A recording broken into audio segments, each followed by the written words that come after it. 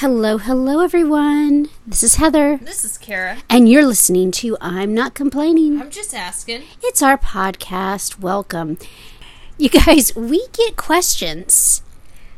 Questions like, how do you do it? And more specifically, what they mean by that is, how do you edit? How do you record this amazing podcast? We literally cannot wrap our minds around it because it's so amazing. And I gotta tell you, like with many extraordinary things, we have a lot of help. We're gonna post a picture of who we have in our sound booth assisting us with our recording. Our head engineer is someone that you are probably very familiar with. He's red, he wears a mask, he's got a real mouth on him, just like myself. He's a real friend and hero to this podcast, our head grip and engineer. Who always gives maximum effort. It's Deadpool. Specifically, Tiny Deadpool on a novelty silly straw. He may forget his Hello Kitty duffel bag quite often, but the one thing he does not forget is the microphone. That's right. So we have a novelty silly straw that we use as a microphone stick to clip our lavalier microphone to. And he's doing a heck of a job. As Heather said, maximum effort is given every single time that we record this podcast. And I hope that you appreciate the time and effort of myself, Heather, and of course, Deadpool. The prep work that goes into every episode, the topic that we pick, to the research, and he really tries to remind us to have a good time. Yes. We're always battling the elements, whether it be construction, the crows, airplanes, helicopters, honking horns, and of course, the trash truck. Yes. So thank you so much, you guys, for hanging in there with us. Now, today's topic is inspired because we were flipping through the channels the other night, looking for something to watch, and we stumbled upon the good time, all the time, classic PBS series. No, not Masterpiece Theater, and no, not the parody spin-off on Disney Channel, Mousterpiece Theater. I'm talking about Antiques Roadshow. The Antiques Roadshow is something that the whole family can sit down on the couch and enjoy together. That's right. It's part game show and it's part educational experience. I enjoy the American version of Antiques Roadshow more so than the British version. I think Heather is a fan of the British version more so than the American version. Now, I'll say I like them equally. The Antiques Roadshow British version started on the BBC in 1977, and it is hosted by Fiona Bruce. And the UK version is always filmed at some vast, rolling estate with huge gardens and lawns and just a wide expanse of outdoor space. And there's usually a huge mansion or even a castle in the background. Which, I mean, come on. How amazing is that?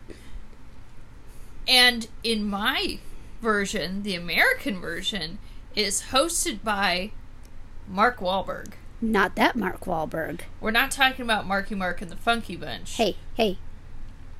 Say hi to your mother for me.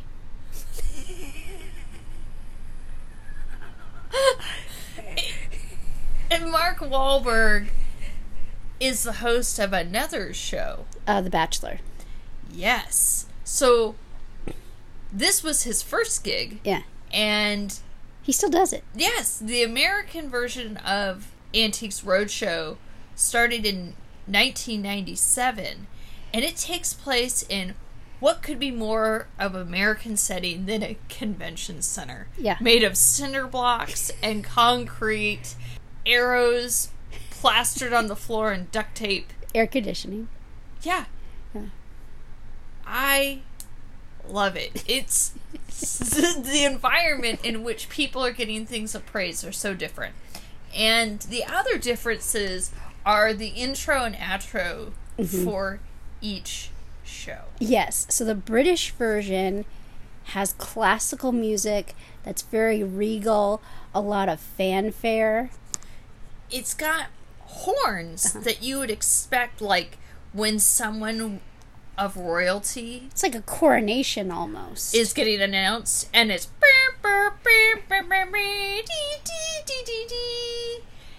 and you have people traveling to the road show, to these, as Heather mentioned, estates, and people are in their Sunday best, almost like an afternoon tea setup, and it shows a car rumbling down cobblestone and gravel road leading to the estate. And then I feel like the ending music is kind of a remix, a reprise of the beginning, but it has a little extra flute. They pour some more flute on it. It has a very delicate flourish of a fanfare at the end. Do you think Ron Burgundy was a guest appearance? To play the jazz flute. Took some time off from Tino's. The difference of the intro for the American version is on a ragtime piano. Do do do do do do do do do do.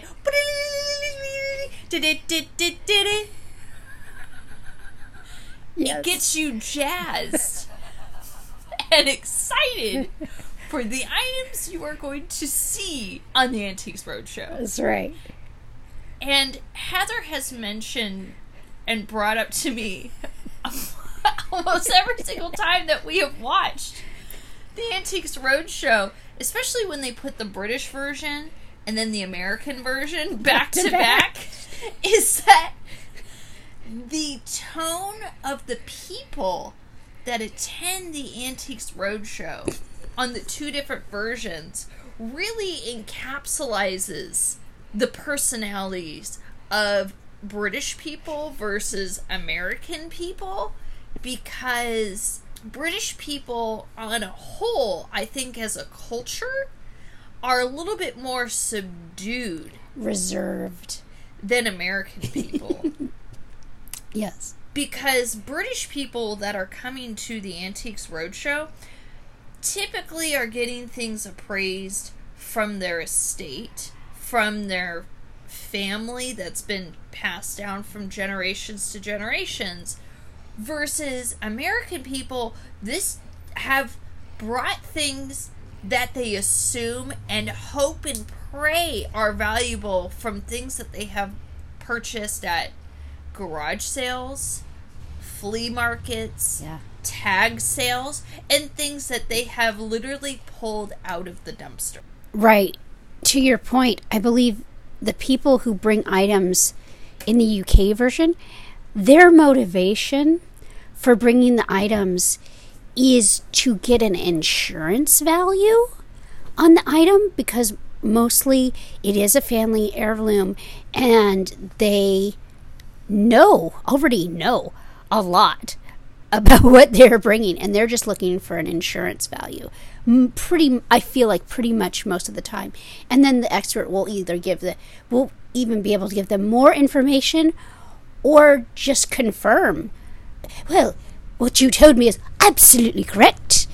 Absolutely. And there's just a little bit more information I might be able to give you. And they're like, oh, the American version.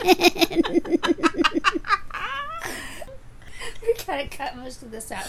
Okay. The American version of Antiques Roadshow, you have to apply online and get tickets and travel there, and people have either been told a story about this item, or they've come up with an elaborate story all on their own of what they hope to believe the history and backstory of this item is.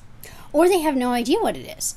And they're flat out like, it's been in my family, or somebody gave it to me, or I found it at a thrift store, and I thought it was cool, and maybe it's worth something. Any information you could give me would be great. So it's a lot of heavy lifting for the experts in America. They've got to really know everything.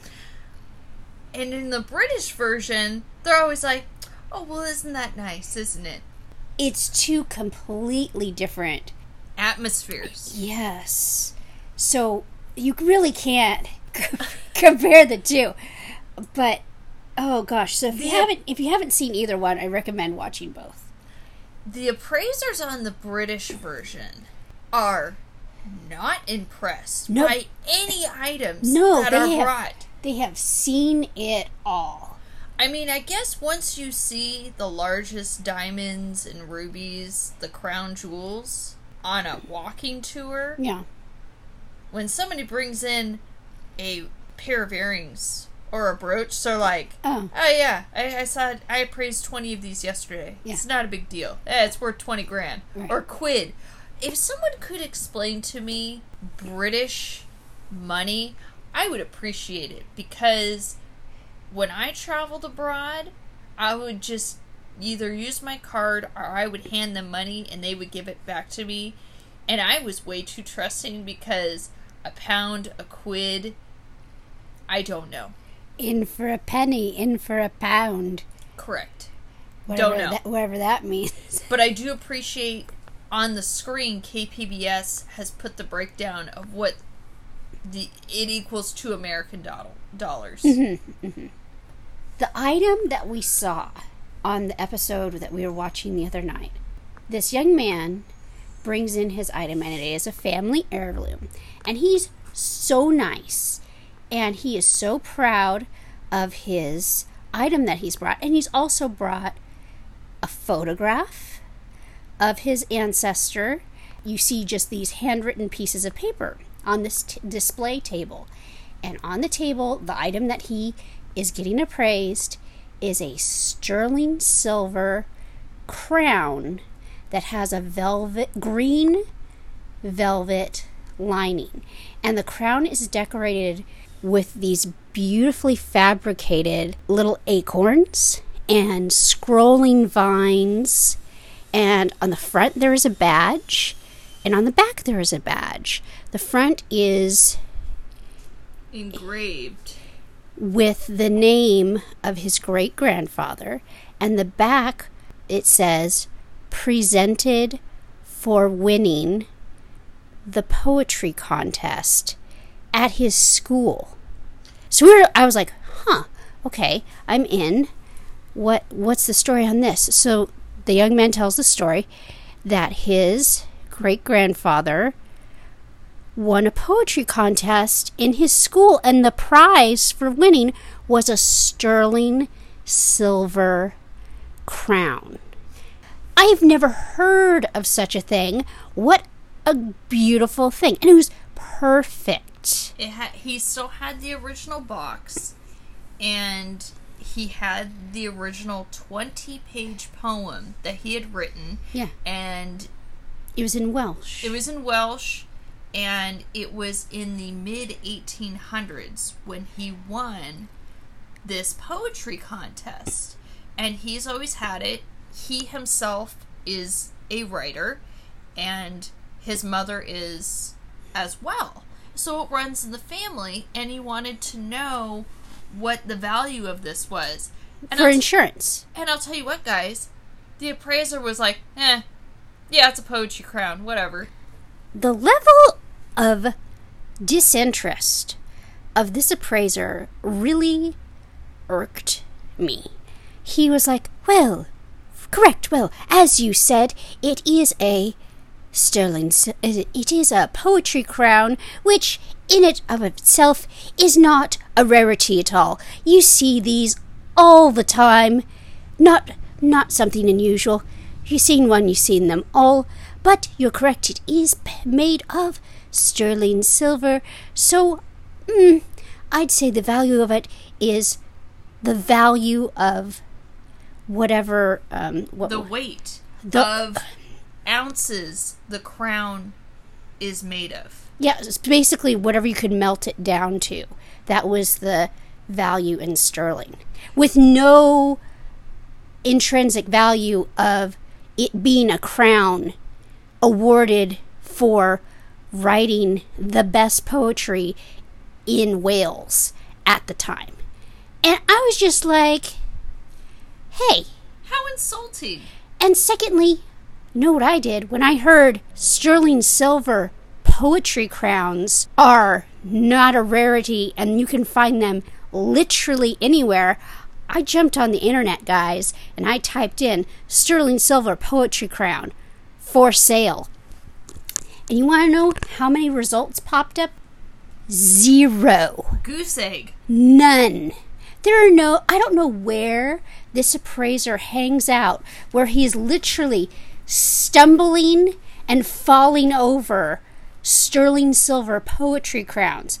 But I would like to visit, because it's not on the map, guys. I guess, or I suppose, people are pawning and trading in antique stores in Wales poetry crowns? I guess I gotta bring an extra suitcase to be stuffing my bag full of sterling silver crowns. And when you go through customs, they'll be like, do you have anything to claim? And you go, oh, no big deal. Just an entire satchel full of sterling silver poetry crowns. And they'll be like, oh yeah, we see that all the time. Proceed.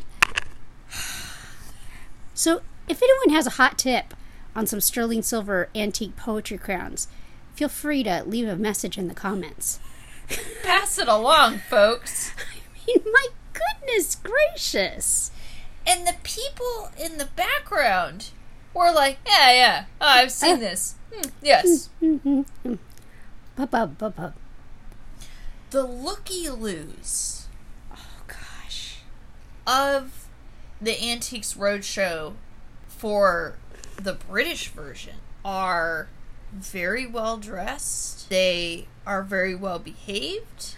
And I feel like where the appraiser and the person who has the item, they keep their emotions and reactions very tight and don't really give you a reaction at all. I feel like for whatever reason, the semicircle that has surrounded to hear and observe, they don't feel as restricted, and they actually give you the reaction of what they're hearing. Be like, oh, ooh. It's not a huge reaction, but it is a reaction. I don't know if it's because they feel like, oh, this has nothing to do with me, so it's okay for me to react. I don't know. I can't crack the code of their emotional... One comes to mind of this ring that was found by a man in a field. Mm-hmm.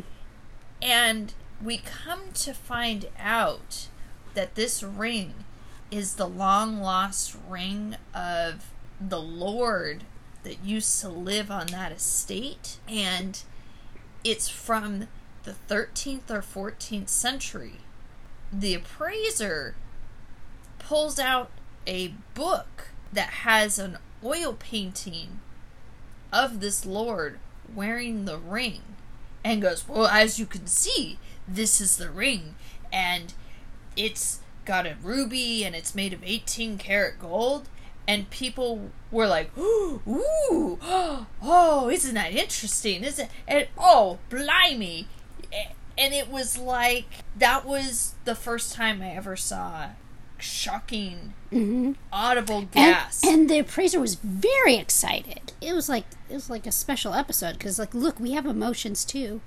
The thing that came to mind, or who I thought was going to jump into frame, was Indiana Jones and say, "It belongs in a museum." Yes, Because he found it in the dirt in a field, and using a metal detector. This historical artifact, and it was wonderful. And he goes, "Oh, that's great," and it wasn't worth that much, guys. And I was shocked that this really, really old ring was not valuable at all. But the find that it was something of historical significance was pretty cool. Mm-hmm. And so they were more excited and shocked and surprised at the historical significance than the actual money. Mm-hmm. Or value. Mm-hmm. But I think more uncommon items come to the UK Roadshow, like the antique eyewash collection. The handcrafted blown glass eyewash collection. He had like 20 of them, and that was his collection that he sought out whenever he went to the flea markets. And when I say it's an eyewash, it's exactly what you think. It's a little pedestal that has a divot big enough for an eyeball, and you pour water in it, and you press it against your eye, tip your head back, and tip your head forward, and it cleanses the eye from soot from the air.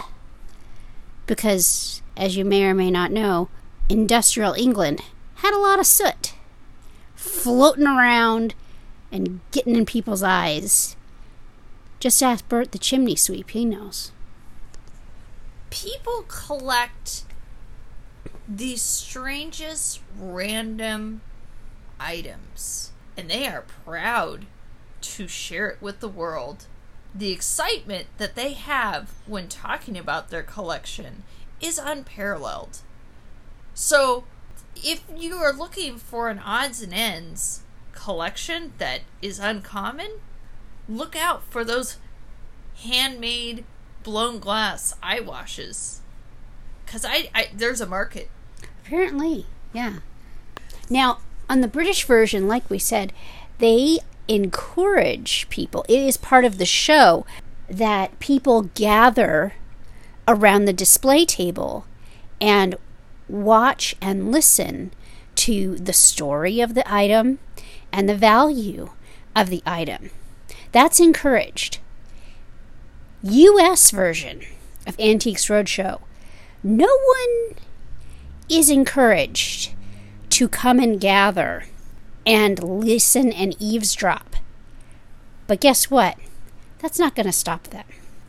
When you go to the American Antiques Roadshow and you are coming into the convention center with your items, you are then guided to different areas of appraising. So if you have furniture, if you have toys, art, jewelry, everything's a different line. So you check in, you show your item, you get in a line, and you stand around and you wait for your turn for your item to get appraised.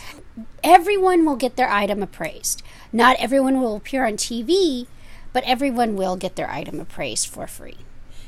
And while people are waiting in line, the producers of the show look for interesting items or interesting people to pull from the line to put in front of the camera for the on-camera appraisals. It's not like American Idol, where you have to go through a panel of judges to then get on the show to make it through rounds. No.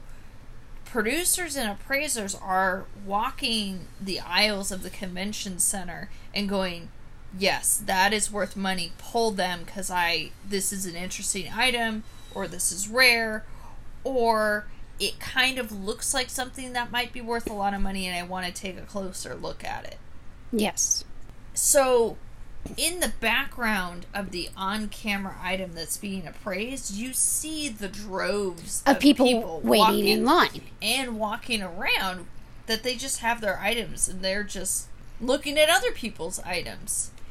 And people will stop in the middle of the appraisal to listen in while an item is being appraised. And that's my favorite part of the show. It's not even the appraisal process. It's the people watching of the people watching. I love seeing the people in the background that they just stop and look straight down the barrel of the camera, and then all of a sudden they realize, oh, I gotta keep moving. American version has a unique portion of the show. Yes, so if you are not pulled to have your appraisal done on camera, there's always the feedback booth. And that's at the end of the show. And so in the convention center, they have a stationary camera set up with a backdrop. In the business, we call it a step and repeat. It's a backdrop that you get your photo taken in front of. And so it looks like a checkerboard. So it has the Antiques Roadshow logo, and then it just checkerboards it behind you. You've seen it at movie premieres, quinceañeras, Comic-Con, any sort of event where you want your picture taken. I'm sure they have it at proms now. They feel like with the invention of Instagram, the step and repeat people really got a boost in their business, and you can get a custom one for any event that you might have. It's a great tool. It makes you feel fancy. But the people that they allowed to record a message straight to camera, these people should not be on television. By and large, there was a reason that they were not chosen to be on camera, but darn it, they were at the Antiques Roadshow, and they are going to record a message. And some are way too hyped to be on TV, and so they have rehearsed a little poem or a haiku that they have tried to make about their experience. It's just like, it's so not necessary. It's painful and so poorly executed, but I love it so much. It's so good. It's like a car crash that you can't look away. They have either a person by themselves, or they have come to the Antiques Roadshow with someone else, whether it be another family member or a best friend, and it's their dream to get their item appraised at the roadshow. And typically they are holding the item just slightly off to the side in the camera frame. And they say, I thought it was going to be worth millions, but really it's worth a nickel. But we had a good time. Thanks, Antiques Roadshow. Oh my gosh. And they love to take the opportunity to rip on the other person. Oh yeah, because they'll compare items. Mine was worth $500. Yours was worth nothing because it's a piece of garbage. It's like, jeez. Tell everybody, why don't you? Right. Oh even if it's not true. The PBS people are pretty good at social media. So if they could produce a supercut of the best of the feedback booth, I mean, I'd watch that. It would be comedy hilarious. Gold. I remember these two ladies, they were best friends that went to the Antiques Roadshow, and they're at the feedback booth, and they're holding up their items, and they go, I brought a painting, and I brought a brooch. Turned out that it wasn't real gold, and it wasn't real stones.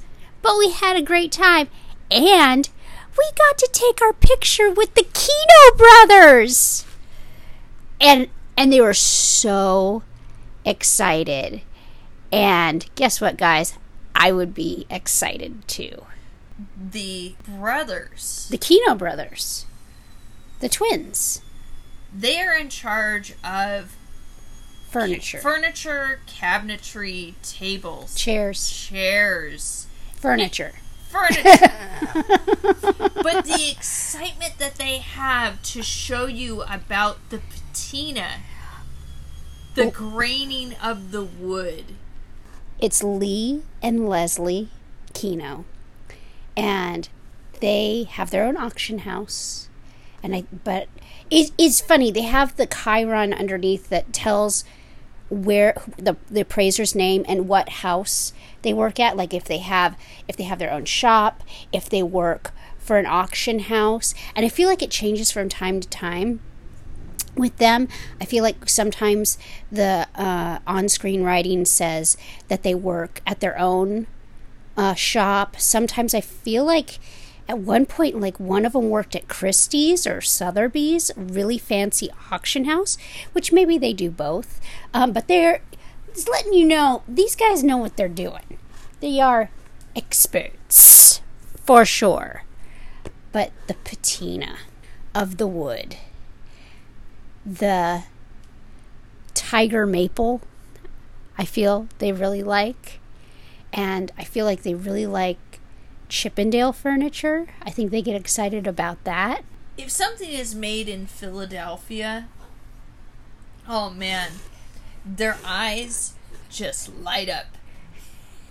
And my personal favorite is when they get something that has not been refinished. Oh, absolutely. Has the original finish of the wood. Mm-hmm. They go, oh, did you ever think about getting it restored? Oh, no, it's been sitting next to the hollow tree for 50 years, and my grandparents brought it over on the covered wagon. Like, they're like, don't touch it. Don't ever touch it. Maybe just rub it with a wet cloth with some oil, but don't, because it will ruin the value.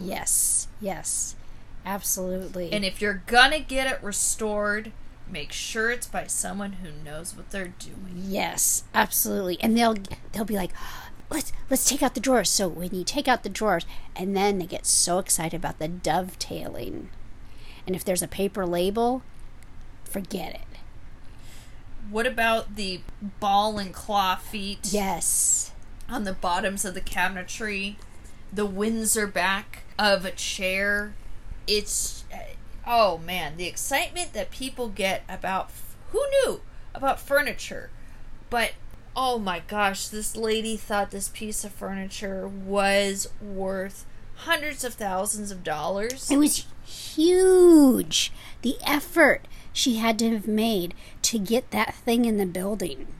Large items to get appraised at the roadshow, you really are betting on it being worth something. Mm-hmm. And this lady brought this giant piece of cabinetry, and we come to find out that there's almost nothing about it that is original. That it has no value whatsoever. A new piece of furniture that you would find at Crate and Barrel was worth more than this piece of cabinetry. And just the color drained from her face. And if I was told that a giant piece of cabinetry that was awkward and heavy was worth nothing, I wouldn't bother taking it home with me. I would leave it in the parking lot. On my way out, I would leave it. I would drop it like a bad habit. Then the appraisers try to make you feel better and be like, well, do you use it in your home? Yeah, it's what I use in my room. Oh, well, at least you're getting use out of it. It's not worth anything, and it's a piece of garbage, but as long as you get use out of it, that's good. So most of the time when a genuinely old item comes into the U.S. version of Antiques Roadshow, it is from Asia. And that is because people had gone overseas for the war and they were in the military and they brought things home. So you'll get a lot of vases or decorative bowls or things like that. And people are so shocked when the appraisers tell them that it is thousands of years old an exaggeration? No. It's amazing. Things made of jade, mm-hmm. old pieces of pottery, sake containers, and they're like, this is really old. And they're like, oh, I use this as a vase. And they're like, please stop doing that. Don't do that anymore. Or it's a comb, or it's a brooch, or a necklace, or a jade bracelet. Oh, I wear this every day when I go to hot yoga. And it's like, oh my gosh, please, just put it somewhere safe, because it's so fragile, and if it gets one crack, it's destroyed, and you're just... One crack! Just one crack! Right. When people bring something that is so old, so valuable, and so fragile... I know when I buy a mug from Target or from Goodwill, I do not allow the person at the checkout counter to put it in the bag. I'll just say, can you hand it to me? And I will have it on its own, because I'm so afraid of it breaking. The time and effort that these people are going through to take their items from their home to the convention center to get it appraised, and then they find out that it's worth money. I can't imagine the stress of trying to get that item back home without it breaking. Oh, yeah. Because I know when I pack for a trip, you pack it a specific way to make it fit, like Tetris. When you go to come home from your trip, it never fits back in your bag the way that it was before. It just doesn't happen. Or when you need to return an item and you got to ship it back in the same box once you've taken it out, no, forget it. Forget it. I'm just not returning it. I can't imagine finding out something that's been in your home for 30 years and it's been fine where it is, and you go to take it to the Antiques Roadshow and you take it out of the box and it is shattered into a million pieces. Or you get it appraised, you find out it's worth a lot of money, and you get it home and it's shattered into a million pieces. I would just die. I feel like if you could just say to the appraiser, will you just buy it from me right now? I understand that you got to make some money, so just give me half of my appraisal, and you take care, and then all the stress transfers to you. That'd be great. They are not allowed to do that, by the way. The appraisers at the Antique Roadshow, they are not allowed to offer to buy the item that they appraise, because it's a conflict of interest. It'll be like, oh, in their head, like, it's worth $20,000. Oh, maybe worth $1,000. They are not allowed to do that. So it keeps the integrity of the appraisal. I appreciate that. So there have been times, however, where someone will have something that's like really worth a lot of money, like if a painting is worth $20,000 or something like that, and the person's like, I want to sell it. This all happens off camera, by the way, but they get the appraisal and, have the big reaction and everything. And some people, most people, I would assume, they don't have the means of getting a really expensive painting in the right auction house. They don't have the connections. So sometimes the Antiques Roadshow will help the person get all the right people to talk to. They'll give them the phone numbers of, auction houses and things like that. And obviously, if the Antiques Roadshow is vouching for you, they're going to take your phone call. And that's happened over the years. They've done follow-up specials. And I remember this one lady, like, she had a chair or something like that was worth $20,000. And she's like, I'll sell it. And they helped her. And it was like at a Christie's auction house. And they showed footage of the auction. And it went well above what they had said.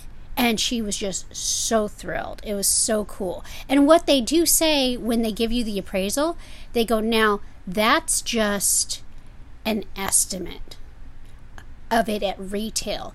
If you put it at a live auction, it can always go higher, because if you get two people in the room and each one has a lot of money and they really want that chair, there's no limit to how high it will go. Because it could be worth whatever someone will pay for it. That's right. That's absolutely right. On occasion, you get an item that someone brings in and they have no idea what it's worth. It's just something that's been sitting in their house and they just want to know more about it. And there was an older gentleman that brought a rug that had been sitting on the back of a chair for forever, and he was from a tiny town.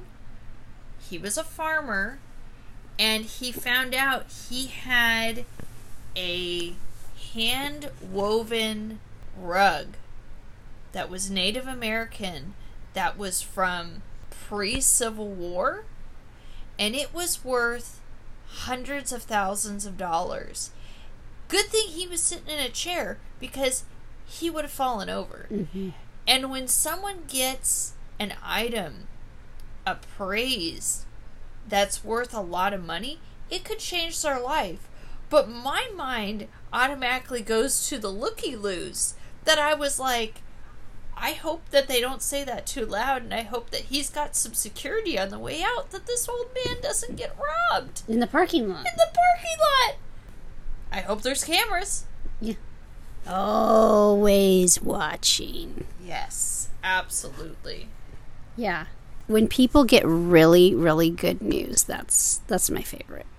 There was another one where these older people brought in this giant portrait, and it had just always been in their house, and they said that they got it, I think their grandparents got it in exchange for helping build a barn 2 towns over, and the family couldn't pay them anything, so they gave them this piece of art, and so it's always been hanging in the house, and they didn't know anything about it.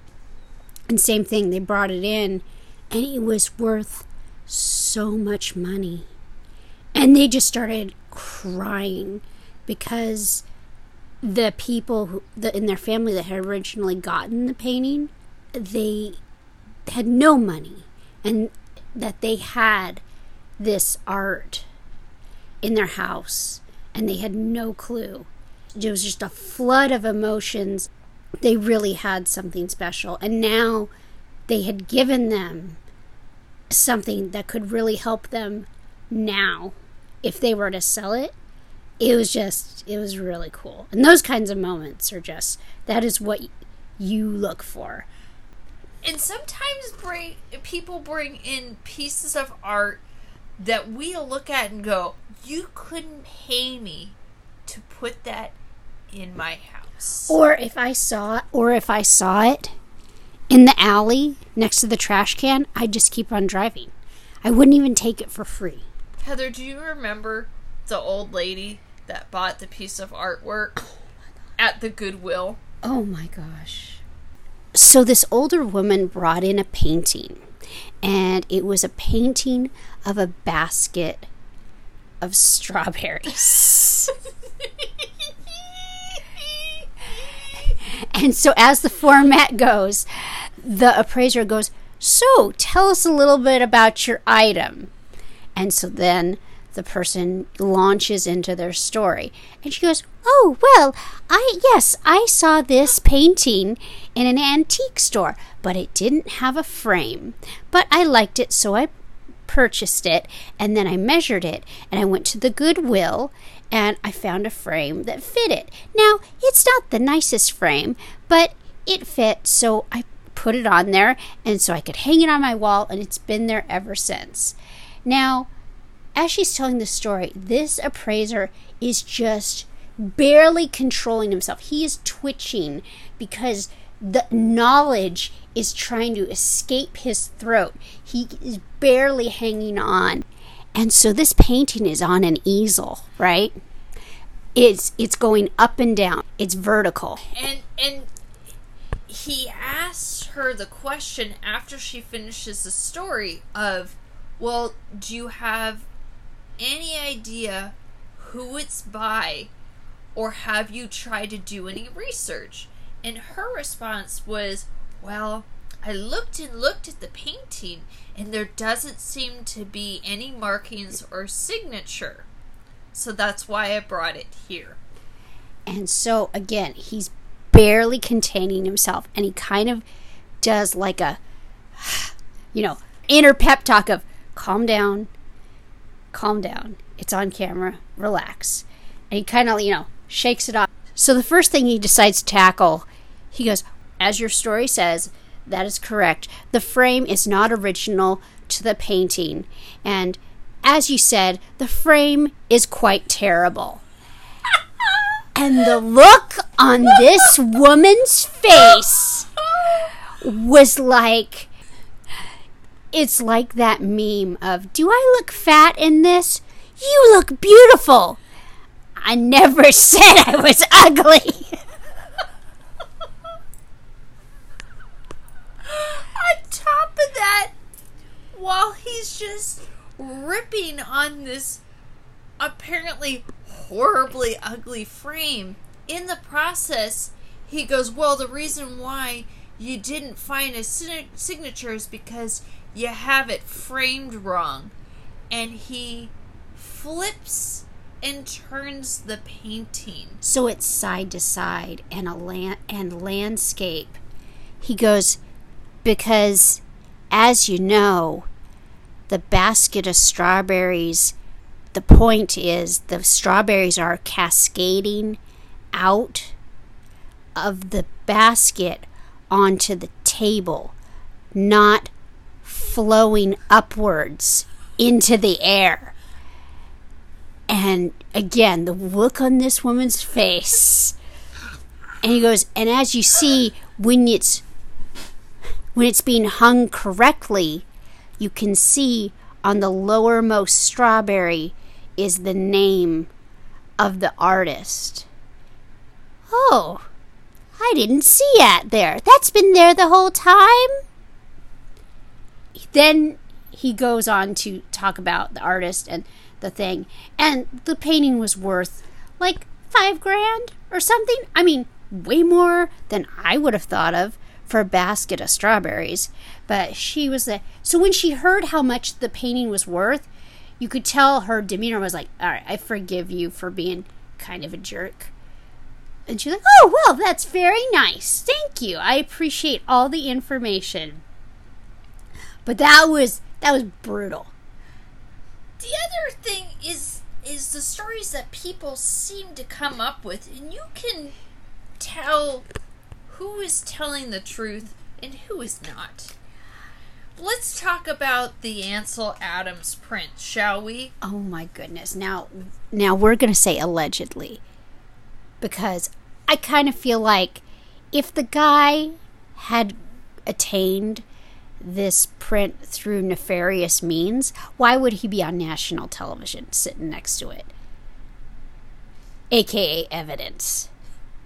But the story goes is here's this guy with the art appraiser, and he has a photographic print of Yosemite. It's Half Dome. Ansel Adams. And this piece of photography has no frame, and they have it displayed on an easel. It is signed on the front by Ansel Adams, and it is signed on the back by Ansel Adams, and it has a stamp that says it was purchased at the gift shop at the national park pretty close after the photograph was made. I mean, it's old, aka it's going to be worth some money. And the guy proceeds to tell the origin story, which is required, with the setup question. So, tell us about your item. I was staying at a friend's house, and I saw it, and I commented on it, and I said, oh, that's a cool photograph. And my friend gave it to me. That's it, guys. That's the whole story. And I listened to that story and go, wait a minute. This friend didn't have this art print this very nice art print that is signed by one of the, if not the most famous artists and photographers of the national parks. They didn't have this framed, and they just gave it to you because you commented, "Oh, that's a cool photograph." Something is a little fishy and a little off about this story.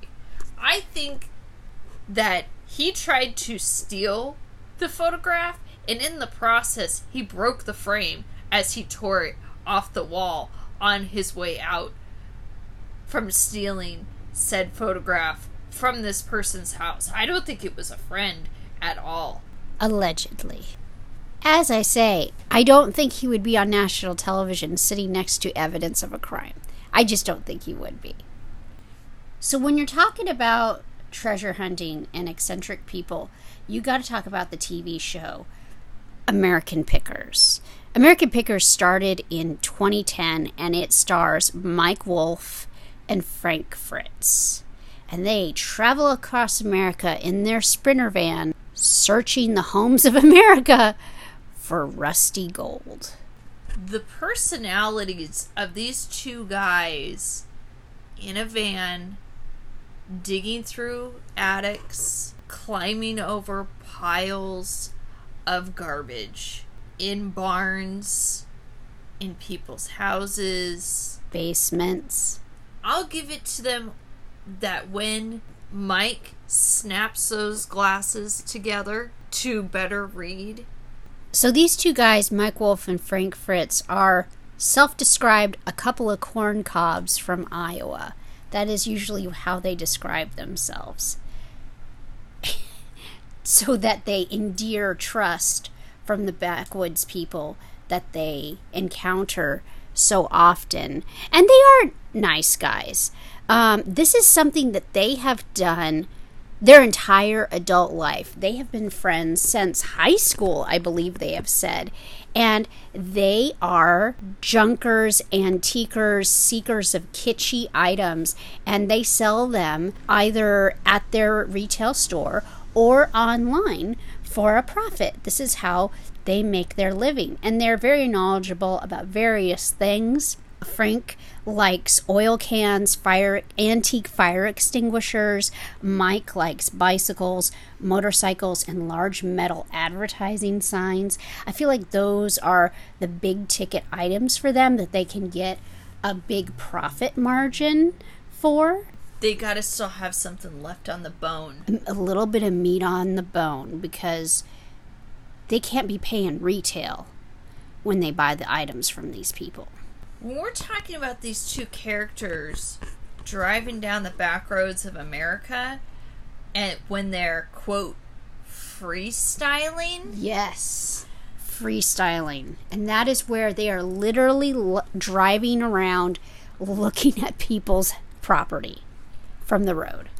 And they go park on these people's property, and they walk up to the front door with their flyer, and they knock on the door.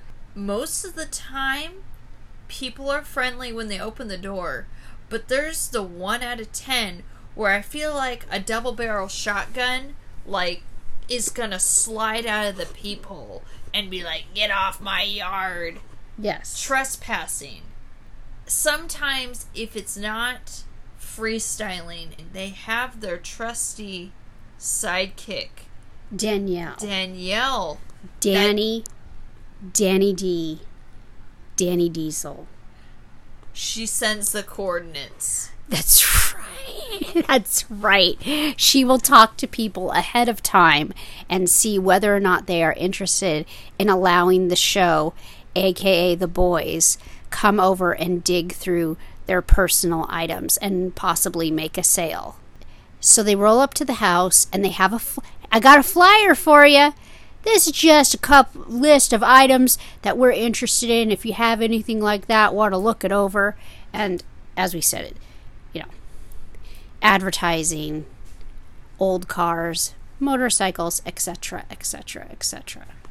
But sometimes they roll up and they have talked to not the owner of the property, but a relative of the owner of the property. And these older folks just get blindsided and say, well, Grandpa, remember how you said that we need to get rid of some of your stuff? And these guys are going to pay good money to take it off your hands. What an awkward situation. It's so terrible for the guys and the people of the show because they have been told a completely different story. And that's not cool. That's not cool. So then it becomes Mike and Frank's responsibility to break the tension and convince them that I'm not stealing from you. I'm actually trying to purchase things from you and take them off your hands and get the money flowing. And so then they have to do all this groundwork of building trust. And that's exhausting. Poor guys. And what you got to do to get the money flowing, you got to break the ice. That's right. And so there is a whole glossary of American picker terms, which if you have been friends for a really long time, like Mike and Frank have, you just have all these inside lingo that you just know. Like it's when twins are born and they have their own twin language before they actually learn a verbal language. But it's so funny. They have this whole glossary of terms, and breaking the ice means the first item you buy from this person, you pay way more than you normally would just to get a sense of camaraderie and trust going. Well, if they're willing to pay $100 for a piece of crap that I don't care about, maybe these guys aren't so bad after all. And then they start getting excited about showing them all that they have for sale. And a lot of times when you have reluctant sellers that really don't want to let go of an item, but Mike or Frank really, really want it, they will do anything to purchase the item, especially if it's for their own personal collection. Right. They'll hold it up and they go, how much for this? And they go, that's not for sale. And they'll say, what's the I don't want to sell it price? And the person will be like, not impressed. And they'll be like, $1,000. I'll take it. And they'll be like, are you serious? He goes, yeah. And they'll be like, okay. So it kind of loosens them up a little bit, and they usually will do the shake on it, overpay, because Mike and Frank have probably read the room and surveyed the scene and took a good look around and realized this person's got really good stuff that we want to buy, so they'll overcompensate and overpay for one item, so that maybe in hopes that this person will let more valuable items go. Yes, and in that case, that would be called a mega pick or a honey hole. And this might be a property where this collector or this person has never let any items go. And so they get the first crack and the first look to go over and pick out all the most valuable, sought-after items in this person's collection or garage or general store that has been in this family's possession for years and years and years. And sometimes when they're picking out this rusty gold, these are items that have been sitting for like 50 years. Mm-hmm. And now they're coming out into the light of day. And they might be a little dirty or a little sweaty, but that is the way they say they like it. And if you find a whole bunch of stuff in this honey hole, Frank is the master of the bundle. Yes, and bundling is where instead of just asking the price of one item, you find 3 or 4 items that you're interested in purchasing, and you'll say, I'll give you this much for the whole lot. and maybe get a discount. So if he finds one rusty sign, instead of offering $50 for it, he'll grab a rusty sign, an old clock, and the badge off an old-timey bicycle, and be like, I'll give you $100 for the lot. Sometimes they go for it, sometimes they don't. Like one particular guy that they found when they were freestyling was a guy who had like 3 buildings on the dilapidated main street of this tiny town, and it was just warehouses of stuff.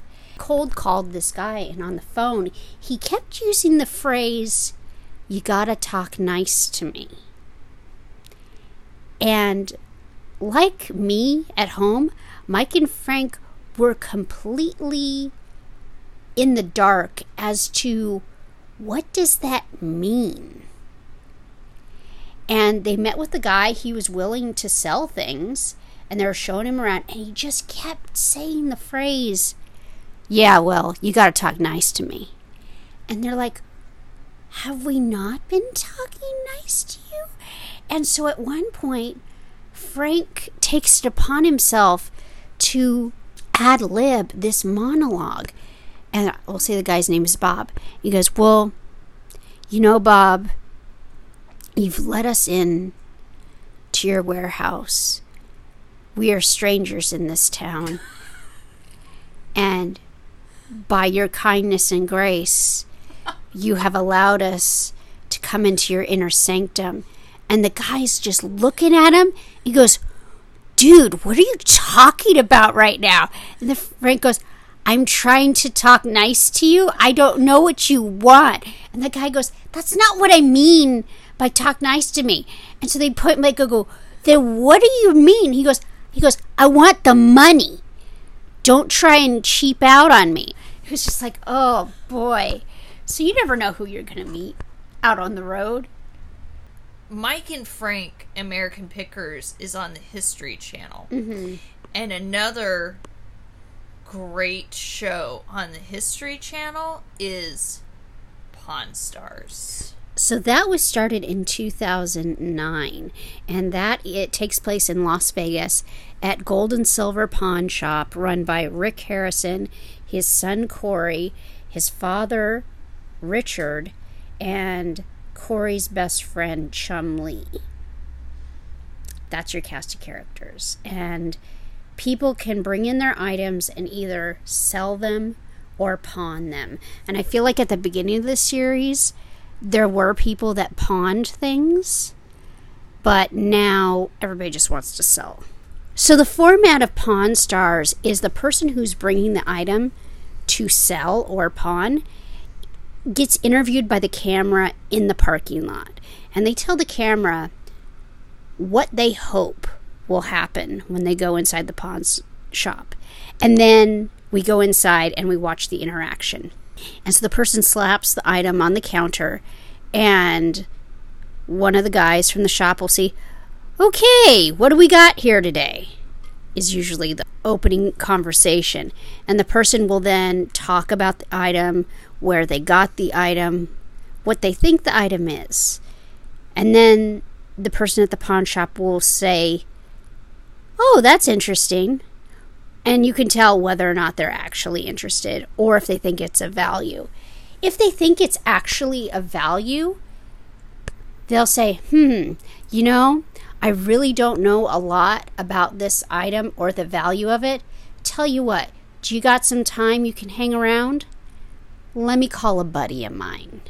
And then flash forward to this guy or lady expert comes in, and if it's a book, they'll have the lady who's the book expert. If it's guns, they have a weapons expert, etc., etc. And the person will then reiterate their story, and the expert will side-eye, look the item over and say, no, this is what it really is. Or confirm, yeah, you're right. And then they will give a value to Rick of what that item is worth on the open market. Now, based on that information, we then negotiate between Rick and the person who's selling. So it's a gamble on Rick's part when he brings in the expert, because if the guy selling the item only wanted $500, let's say, for the item, and then the expert comes in and goes, this thing is worth 10 grand. The person's now going to up their price, obviously. So then Rick's like, I should have just gone with my gut and just been like, yeah, sold, $500. So now he's got to negotiate. And they always try to talk the person down, especially if it's a piece of art. They'll be like, well, the frame's not very good, so I'm going to have to take this piece of art to an art gallery and have them remat it and reframe it. And that's going to cost me quite a bit of money. So I'm going to have to make a bigger investment. So I'm not going to get as big as a return on my profit when I sell it. You know, they're always trying to do that. But as we say, they're in a pawn shop. They're in the business of making money. It's not a charity. So anyway, that's the whole song and dance. And so they negotiate back and forth. I'll give you, how much do you want? Well, now that we have all the information, how much were you looking to get for the item? Well, the expert says it's worth 10 grand. Well, let me tell you, I'm not going to give you 10 grand. I got a business to run. Okay, that makes sense. Well, how much would you give me for it? I'll give you $1,000. That doesn't seem about right. How about $5,000? No. I'll give you 2 grand, not a penny more. That's it. That's done for me. I'm not moving. You can either take it or take your item and go. Totally up to you. Your decision. And then the person makes their decision of what they want to do. Sometimes they sell, sometimes they don't. It's interesting. And it's a really good lesson in negotiating. For sure. It's a great lesson on haggling. And that is where I learned the haggle term. Meet me in the middle. Now, do you think the viral hit song by Maren Morris and Zedd is based on the haggling technique learned on Pawn Stars?